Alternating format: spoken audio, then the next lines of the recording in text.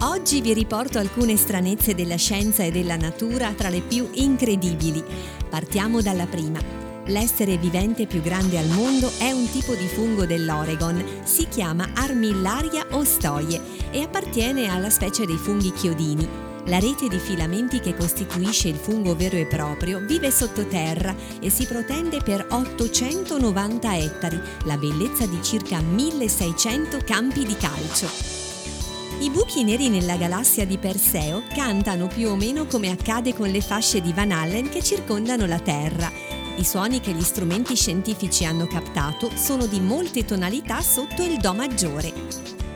I gatti non possono sentire il sapore dolce. La questione in realtà è sempre stata dibattuta. Ora però gli scienziati del Monell Chemical Senses Center di Filadelfia hanno scoperto che i mici hanno una mutazione genetica, ossia un cambiamento del loro DNA, che rende loro impossibile percepire il gusto dolce.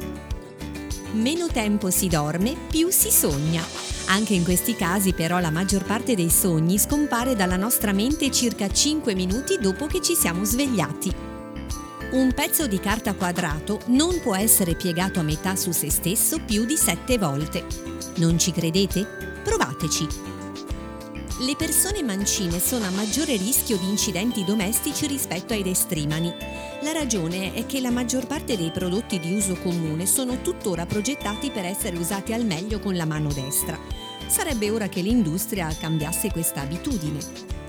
Per ricoprire la facciata dell'Empire State Building, il famoso grattacielo di New York, ci sono voluti più di 10 milioni di mattoni, oltre a 730 tonnellate di alluminio e acciaio.